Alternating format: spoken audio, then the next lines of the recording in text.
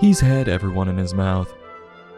Welcome to another episode of This Goose is Cooked, where we review books intended for our future generations. Today's book, Bear's Loose Tooth, by Karma Wilson, illustrated by Jane Chapman, published by Simon & Schuster. I hope everyone had a very Merry Christmas. I know I did. I have to say, it feels a little weird going back to normal, everyday reviews. I wish every week was Christmas week. But such is life. Today's story, Bear's Loose Tooth, takes us to the woods where a bear has a problem with a tooth that won't fall out, and the other animals line up to help.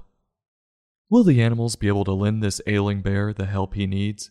Or is this all a big scam by Bear to get his food to do all the work for him? Well, bring some string and a doorknob. I have a feeling we're pulling a tooth. Grab your books if you got 'em, and let's get cooking. We open on our main character, Bear, and his animal friends. Quote, "From a cave in the forest came a munch, crunch, as a bear and his friends all nibbled on their lunch." End quote. Chew with your mouth closed. Gross. They clearly don't have any manners. What are we, in a barn? And shocker, with all that chomping, Bear must have knocked out a filling. Or worse, the whole tooth. 'Cause one of Bear's teeth starts moving. This gives Bear a good scur, and his eyes start to water. I'd be scared too. He should be worried about the ramifications this will have on his life. First it's his tooth. Next thing you know, he'll have a broken down car in his front lawn. If he had any money, kiss it goodbye. Is that overalls I see he's wearing? Everyone will be saying, "What the hell happened to Bear? He was so clean cut. How did he become a hillbilly?" "Oh, he lost his tooth." "Oh, that's bad." "Yeah, he's been eating a lot of squirrel and turtle lately. I even saw him fishing like a dumbass with his hands." "What happened to his fishing pole?" "I don't know. I believe he called it noodling. He said it's a good time. You just stick your hand under a rock and a catfish will get a hold of his paw and start yanking him around." "Who would have thought all it takes is a missing tooth?" "Have you seen his smile?" "Yeah, you're right. It's bad." Of course all the animals become dentists. They one by one take their turns getting into his mouth and investigate the problem.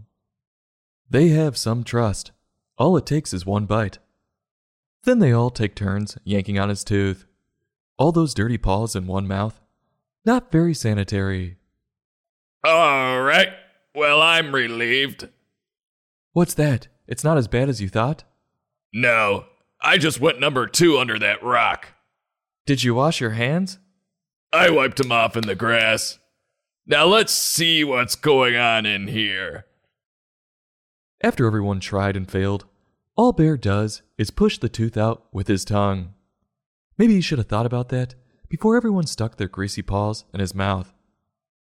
They all do a little jig in jubilation, and, quote, "Bear looked in the mirror, and he laughed at his smile." End quote. I'm glad he isn't taking it so hard, because his life, as he knows it, is over. Good luck giving that presentation at work. "Looking at the EBITDA and running the models, that's why Dana Corp should go through the merger. It's a perfect match." Where did they find this guy? The set of Deliverance? No way in hell are we going through with this. Bear goes to sleep with the tooth next to him, and a fairy comes and gives him berries. Must be the Crunchy Tooth Fairy. You know, the one who shops at Whole Foods. It's funny, they don't look like berries. Whatever it is, it's soft enough for him to gum. All of his friends come over the next day, and they go ham on the berries together.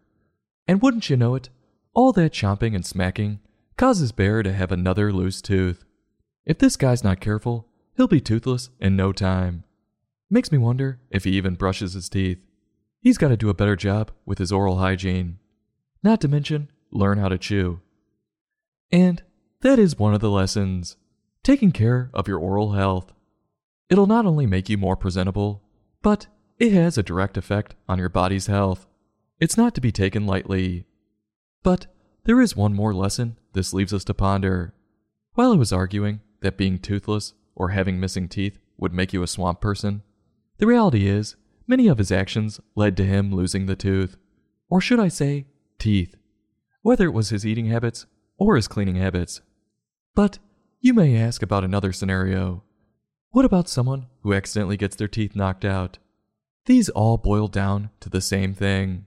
Whoever it is did something stupid to lose the teeth. So, this is a chicken or the egg scenario. Or should I say, the redneck or the no teeth? I'll let you decide. What do I think of Karma's work? I have to admit, it was a fun one with a simple storyline. Though, I don't know how necessary it was to have the tooth fairy. We reviewed another book of hers called The Cow Loves Cookies, back on episode 186, and we thoroughly enjoyed that one. I said we would review Bear Snores On, and we haven't quite got to that one, so my bad. But this is one of her bear books, so close. As for Jane's pictures, they were nice. It was fun to watch all the commotion the other woodland animals were making over this bear's tooth. So in summary, this is just another solid read from this author, because Karma ain't no bitch.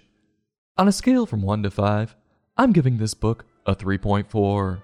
I'll have a heapin' helpin' and go back for another serving or two, but I don't think I can stay too long with the way they're eating around me. This goose is cooked. Join us next time for another in-depth book review.